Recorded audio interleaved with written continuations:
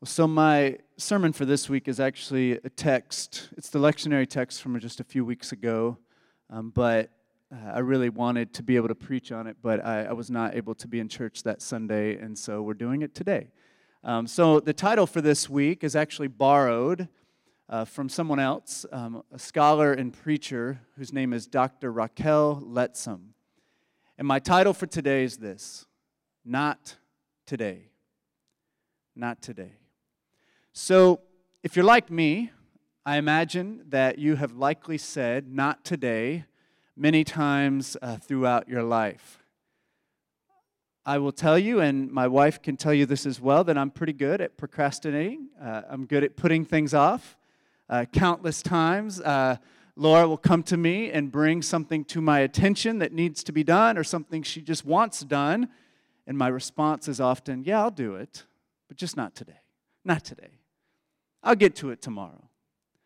Back in high school and in college in particular, I can't remember how many times I would put off writing a paper or studying for an exam or doing an assignment until the last possible moment. And then that pressure, I would just buckle down and try to get it done as quick as I can and get it done right before it was due. And in my mind, I thought, why do it today if it can wait until tomorrow, right? Have y'all ever asked that question before? Well, a simple answer, I think, to that rhetorical question is that, tomorrow can often turn into the day after tomorrow. The day after tomorrow can often turn into next week. Next week can often turn into next month. Next month can often turn into next year. I think you get my point that not todaying often results in never. Now, saying not today about straightening up my office at home is annoying for sure, but there are really much more important things that we say not today about. As I was thinking about this message, Martin Luther King Jr. comes to my mind, and particularly his letter that he wrote from the Birmingham jail. And he wrote this letter specifically to white Christian leaders as he was locked up there. And one of the central themes of his letter concerns not today. He wrote these words. He said, "For years now I have heard the word wait." He says it rings in the ear of every Negro with a piercing familiarity. This wait has almost always meant never. And he goes on to say that black Americans have waited for more than 340 years for their God-given and constitutional rights. After George Floyd's murder a couple of years ago, protests erupted all across the world. And a common refrain at the protest was, "We want justice and we want it now." Because not today almost always means never, and many have grown tired and intolerant of not today. With this in mind, I'm going to read our text for today. It comes from Luke chapter 13, verses 10 through 17. On a Sabbath, Jesus was teaching in one of the synagogues. All right, so right there we hear the setting. He's in a synagogue, and it is on the Sabbath. So on a Sabbath, Jesus was teaching in one of the synagogues, and a woman was there who had been crippled by a spirit for 18 years. She was bent over and could not straighten up at all. When Jesus saw her, he called her forward and said to her, "Woman, you are set free from your infirmity." Then he put his hands on her, and immediately she straightened up and praised God.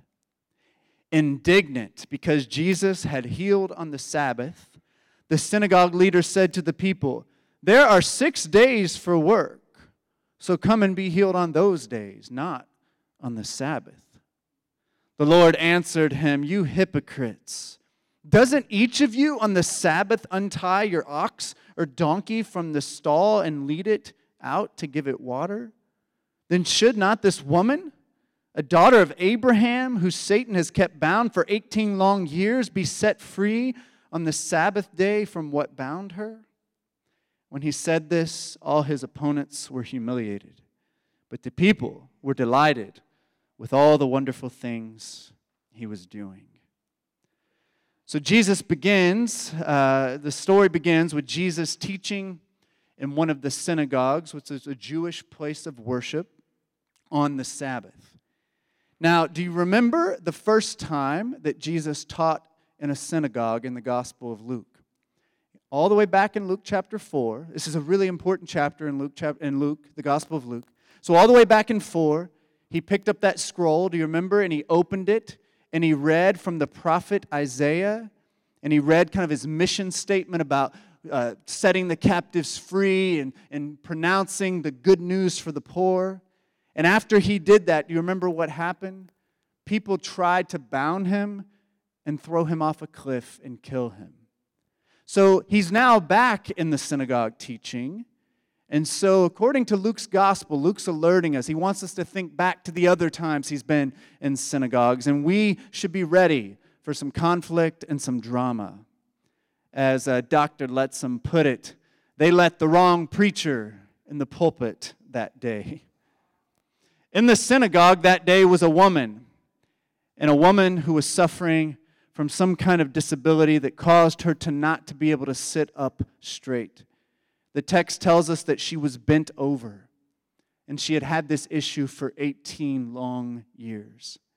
And in verses 12 and 13, we read that Jesus saw her, that Jesus spoke to her, that Jesus touched her, and that Jesus set her free.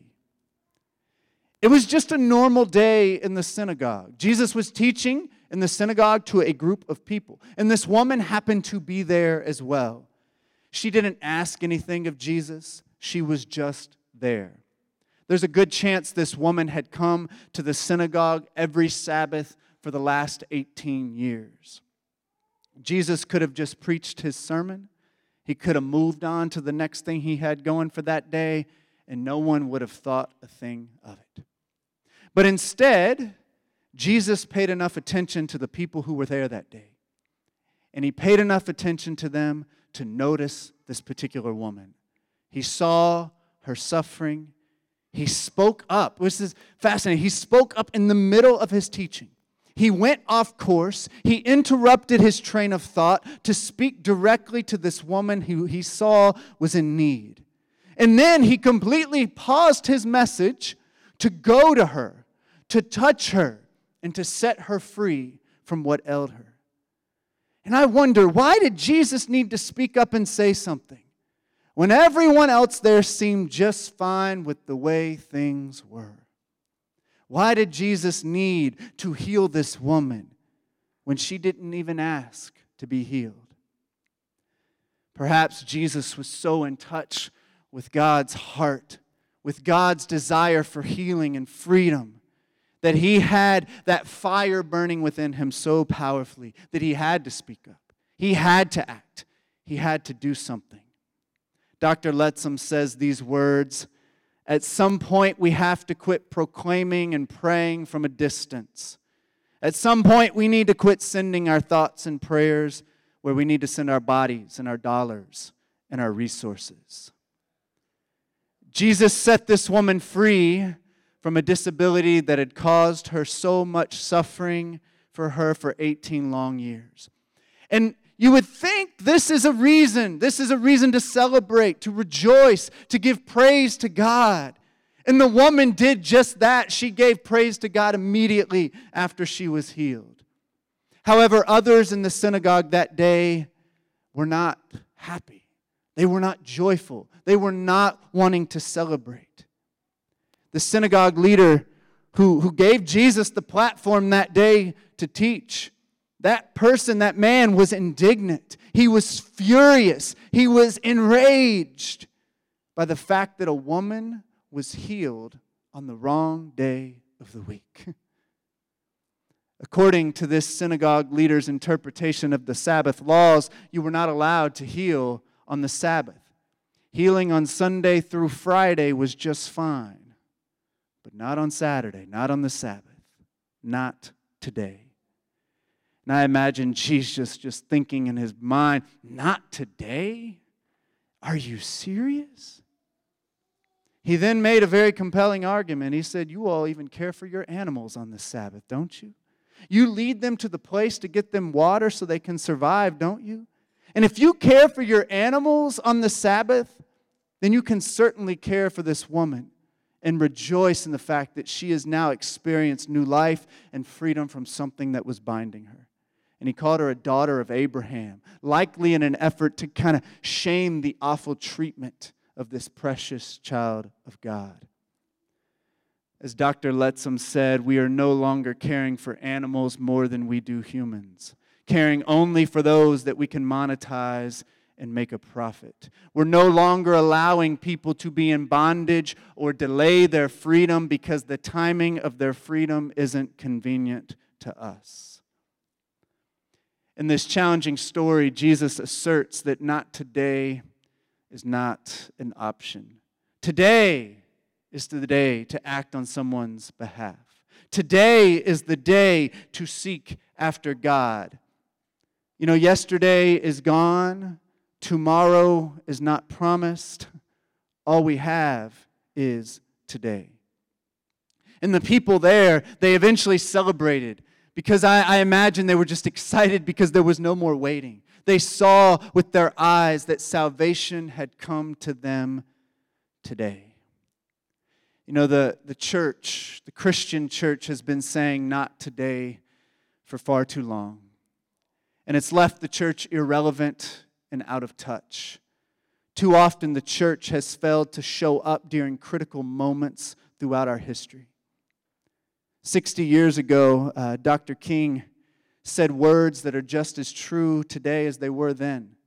He said that the contemporary church is so often a weak, ineffectual voice with an uncertain sound. Do y'all agree with me that the contemporary church often has got a weak, just ineffectual voice, and it doesn't have a certain sound, and it's not showing up in the moments when it needs to show up?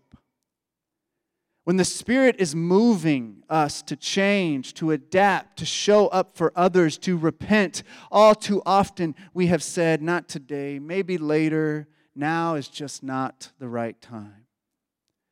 You know, Jesus brought heaven with him when he came to earth 2,000 years ago. He declared that the kingdom of God was at hand. It was here. And he stressed the urgency of the moment. In Luke, there's this intense urgency with Jesus.